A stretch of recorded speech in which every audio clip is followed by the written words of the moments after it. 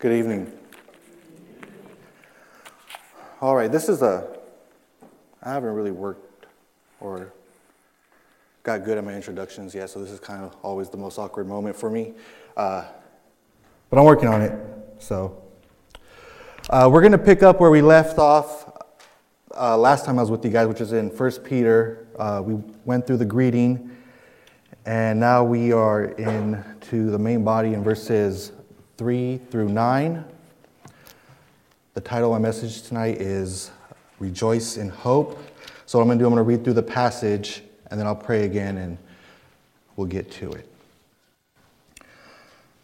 Father, I just thank you for the opportunity, Lord, the privilege to stand up here and open your word and speak to your people, my brothers and sisters in Christ. Lord, I pray as we go through this letter, Lord, that you will open hearts and open minds, Lord, that your word will set out to do what you intend for it to do, that lives, hearts, minds will be transformed by it, Lord. I pray tonight, Lord, that if I may speak anything, Lord, that is not of you, Lord, that is not what you intended for me to speak, Lord, that you will let it fall upon deaf ears, Lord, and all that it is that you do intend me to speak, Lord, that it takes root, Lord, and becomes transformational to all that hear it, Lord. Lord, I thank you for the hope that we have in your Son, Jesus Christ, and his resurrection, Lord, the hope of eternal life and all that comes with it. Now, as we open your word, Lord, I just pray that you bless our time together and just make it glorious to your name. In Jesus' name, amen. All right, so I'm going to go ahead and start reading verses 3 through 9, and then we'll do a quick recap to kind of pick up and set some context for when we left off. Verse 3, Blessed be the God and Father of our Lord Jesus Christ. According to his great mercy, he has caused us to be born again to a living hope through the resurrection of Jesus Christ from the dead, to an inheritance that is imperishable, undefiled, and unfading, kept in heaven for you, who by God's power are being guarded through faith for our salvation, ready to be revealed in the last time. In this you rejoice, though now for a little while, if necessary, you have been grieved by various trials, so that the tested genuineness of your faith, more precious than gold that perishes though it is tested by fire, may be found to result in praise and glory and honor at the revelation of Jesus Christ. Though you have not seen him, you love him. Though you do not now see him, you believe in him and rejoice with joy that is inexpressible and filled with glory, obtaining the outcome of your faith, the salvation of your souls. So if we remember the context in which this letter is written, Peter is addressing a group of churches made up of mostly Gentile believers in a region that is now modern-day Turkey. He refers to these believers as elect exiles because of their new life in Christ, which has brought them into the kingdom of God, with Christ as king, and as a result, shifted their allegiance away from their old life, which was rooted in paganism, and now has placed them in a group of people who have dedicated their lives to worshiping and serving a Jewish God-man who, rumor has it, was sentenced to death on a Roman cross and came back to life 3 days later. These Christians would have been the target of slander and criticism by their friends and family, who would have felt shame and embarrassment due to their association with this religious and cultural traitors. They would have been pressured by those closest to them and the greater community within which they live to abandon their faith and come back to their old way of living. An old way of living that Peter will describe later in this chapter as their former ignorance and futile ways. So Peter, knowing of the suffering and trials that they are going through and anticipating that it will only get worse before it gets better, is going to continue to point them to the triune God of the universe and all that he has accomplished before them and all that he's done for them. This will be their hope that allows them to endure the trials set before them. And not just endure, but endure while rejoicing with an inexpressible glory-filled joy. Which is why I've titled my sermon today, Rejoice in Hope. And if there's a takeaway that I want you to take away from tonight, is that because the gospel is true, because Jesus Christ has resurrected from the dead, there is always reason to rejoice. So we'll look at the first 3 verses.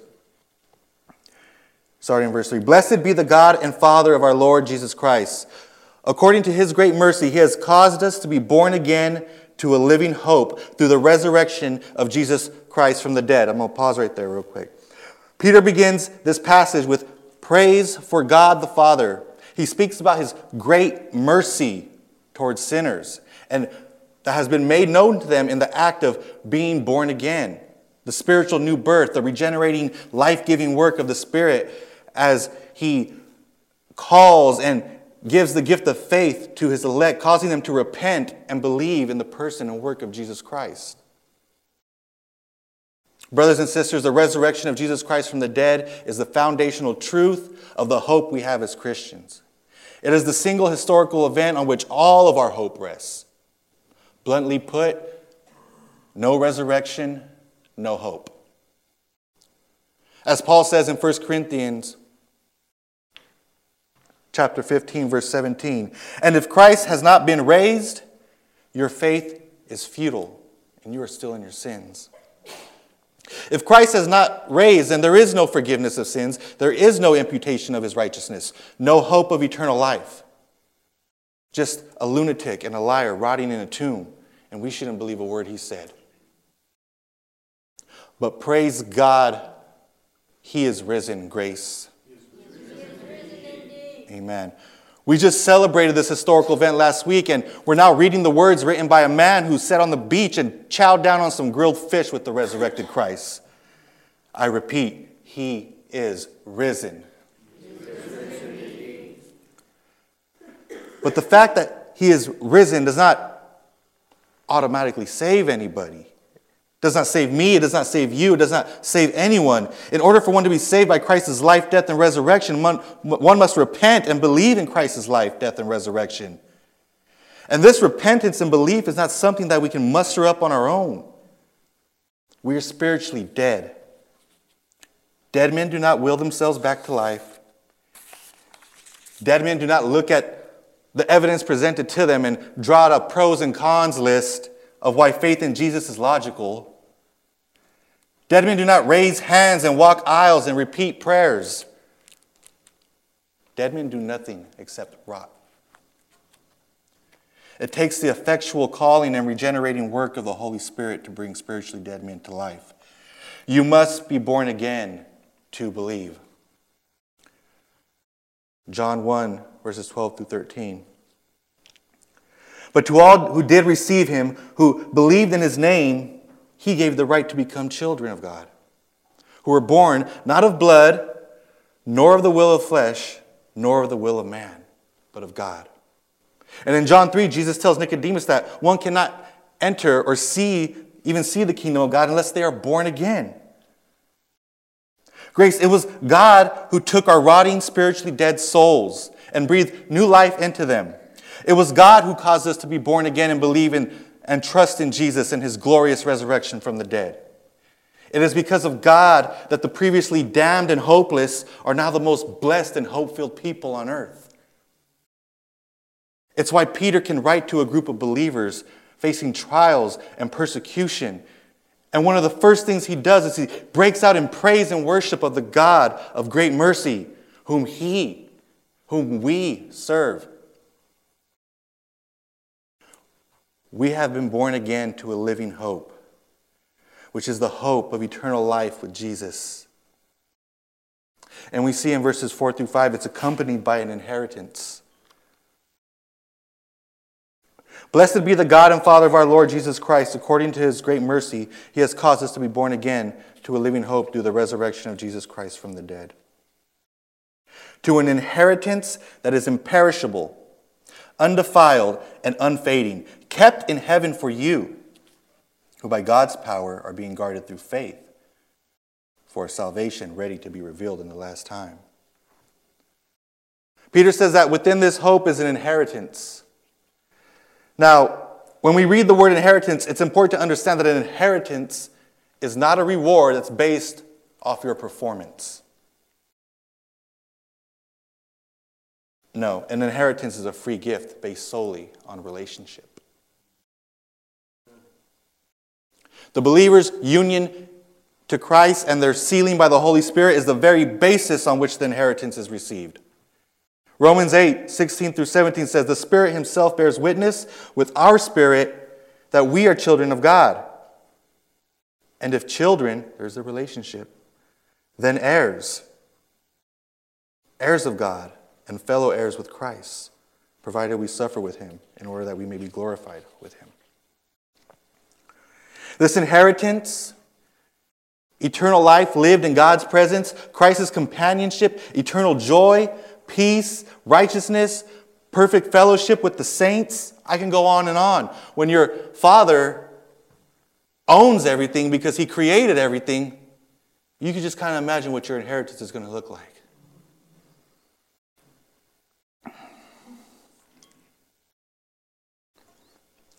This is what awaits us, grace, and it will never perish. It can't be corrupted. It will never fade. It's ours for eternity. It's already there. The decorations are hung, the cake has been baked, and if I have it my way, there's an In-N-Out catering truck there. Doubles for everybody. All we need to do is get to the party. And we will get to the party. Because just like God is keeping our inheritance ready for us in heaven, God is also keeping us guarded through faith, so that we are guaranteed to receive that inheritance at the culmination of world history when Christ returns and makes all things new. He has not only saved us, past tense, but is day by day saving us, preserving us, guarding us, present tense, through the gift of faith. Yes, even the faith we possess is a gift given to us by God, Ephesians 2:8. So that we are sure to receive and enjoy all that God has for us on the day when Christ returns and our salvation is fully and perfectly realized. Praise him, for he is a God of great mercy. Peter is telling these Christians, hey, I've heard all about the hard times and the horrible things that you are going through right now.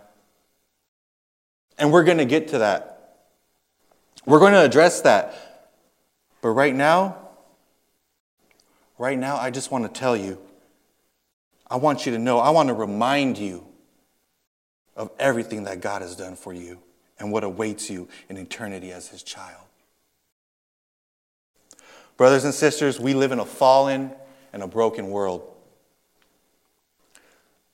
I know that just by looking at the number of people in here tonight, the odds are that you have, or somebody in here has, endured some horrible things. Things that have broken your heart and damaged you in ways that only God knows. I know that some of you are probably enduring hard times right now. I even know that the odds are there are some of us in here that have done horrible things. We've hurt people and broken people's hearts with our words and actions. We're filled with guilt and regret. I know that. I understand that. But right now, if you've trusted in Christ, I want to tell you, I want you to know, and I want to remind you of all that God has done for you and all that awaits you in eternity as his child. Christ lived the life we never could live. He died the death we all deserve. He took upon himself our sins and the due punishment for it. He took on the full fury of the Father's wrath that was aimed at us. He died, he was buried, and he resurrected on the third day. And now for all who believe and trust in him, forgiveness of sins, his righteousness is now your righteousness. His Spirit lives inside of you and has sealed you as God's child, and eternal life and an inheritance of unfading glory awaits you. That's truth. That's our hope. That's the hope that Peter was reminding these elect exiles of. That's the hope they needed to be focused on And that is the hope that I will remind you to focus on tonight and forevermore. Our hope is secure. We pick it up in verse 6.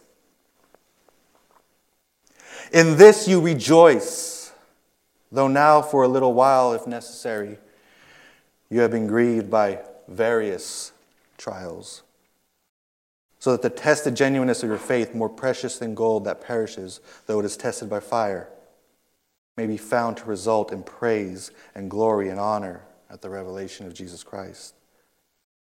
So here's what I see in these next two verses.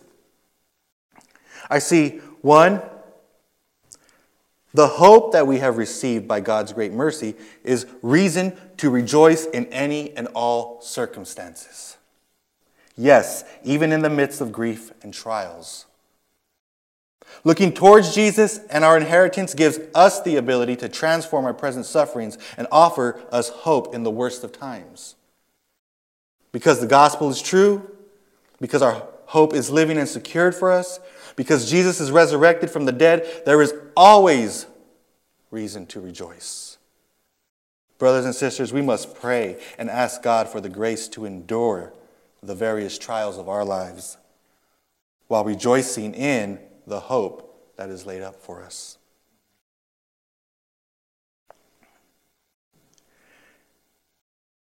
Two, any grief we go through, any trials we encounter, has to be viewed through the lens of eternity as a child of God. 2 Corinthians chapter 4, verses 16 through 17 says, "So we do not lose heart, though our outer self is wasting away, our inner self is being renewed day by day. For this light momentary affliction is preparing for us an eternal weight of glory beyond all comparison."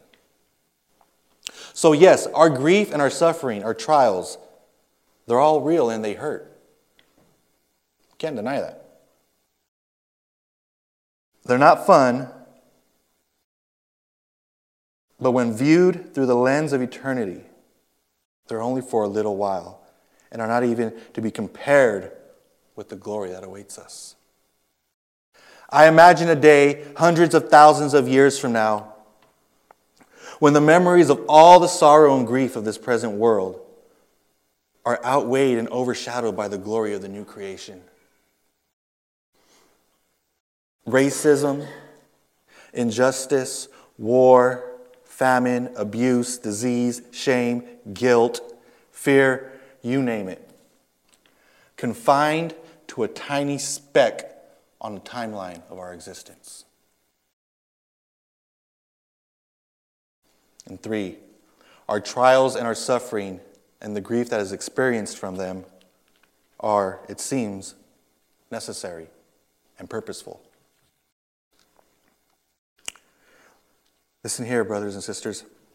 As a child of God, there is no trial, no temptation, no sorrow, no tragedy, nothing that can touch you unless it first flows through the hands of our sovereign Lord. So here's what you have to understand as a child of God. If you're in the midst of grief, if you're in the midst of trials, if life is hard right now, it's because God has allowed it for your good and for His glory. When Paul says in Romans 8:28, we know that for those who love God, all things work together for good. All things, the good things, the bad things, the comfortable things, the painful things. All things work together for good, for those who are called according to His purpose. We may not be able to understand or wrap our heads around all the reasons for our suffering. But what we do know from this passage in 1 Peter is that our faith is being refined in the fires of grief and sorrow.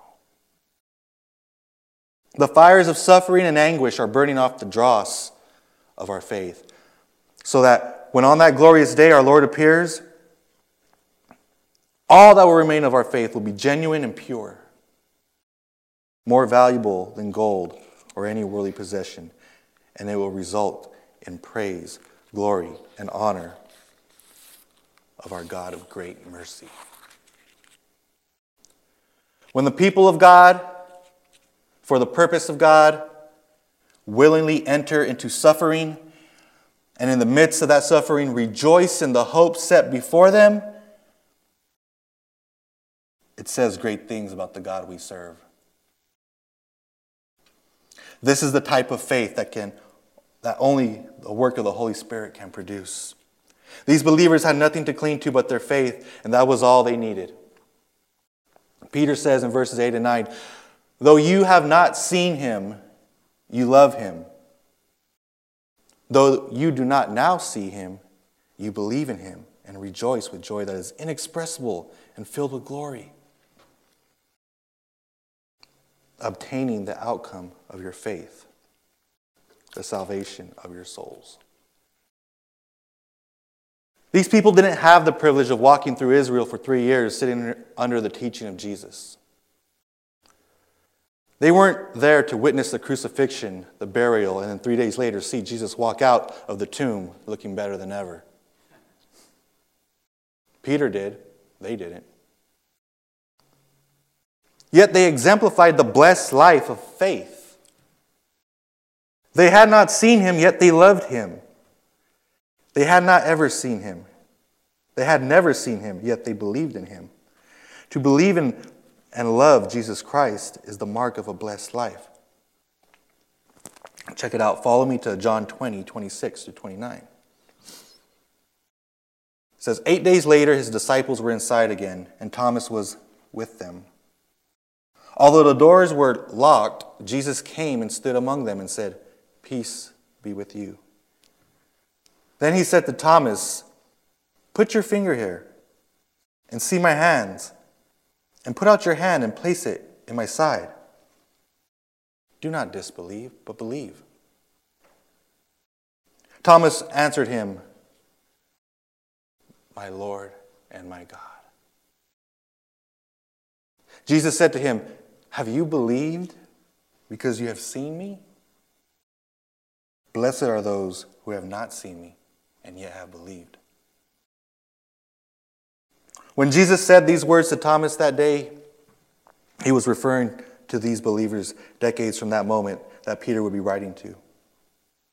When he said these words to Thomas, Grace, 2,000 years ago, he was referring to you, to me.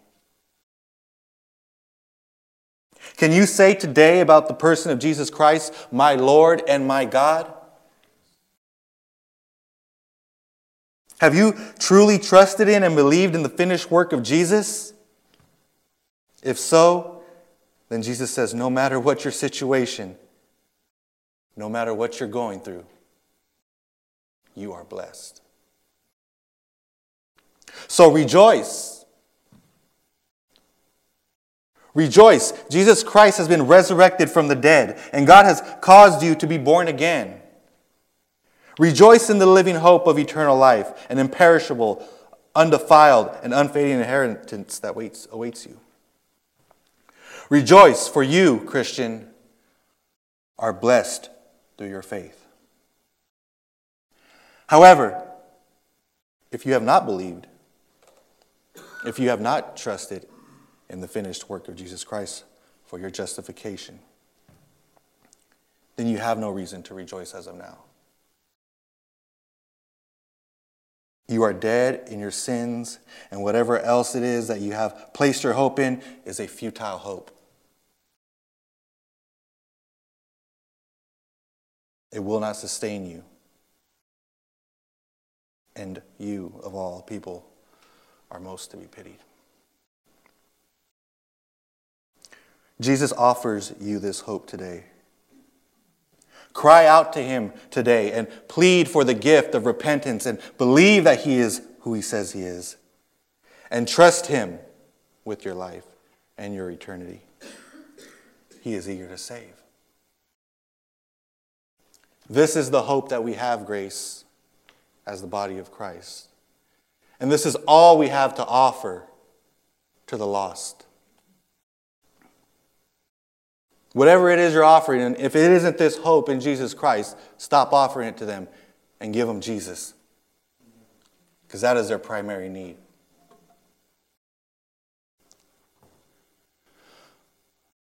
In 2004, there was a 22-year-old young man. And he sat in a jail cell in Los Angeles County. And he was waiting for the state prison bus to come take him upstate. He had just pleaded no contest to a DUI vehicular manslaughter. He went upstate, he did his time, and the whole time he was there, he grew angry and he grew bitter. He was raised in the church. He knew who God was. He served his country. He didn't want anything to do with God. How could a God who is full of mercy allow this to happen to him?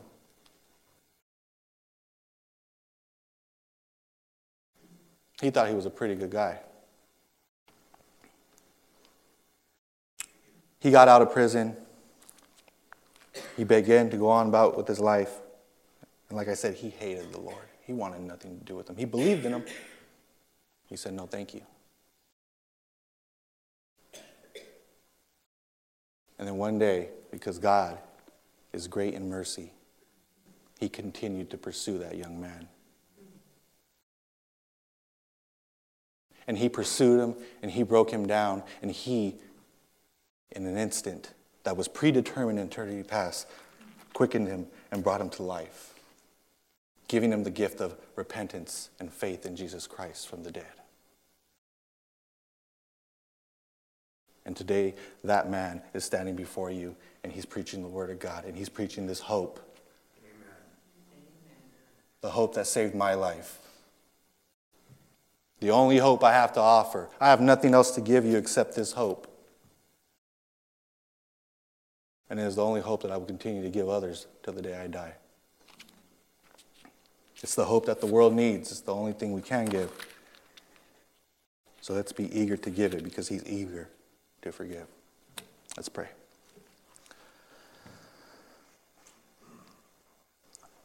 Father, I'm overwhelmed, Lord, by the great mercy you have poured out on my life. A wretched sinner, Lord. Blood on my hands. Destined to die and be separated from you for all eternity.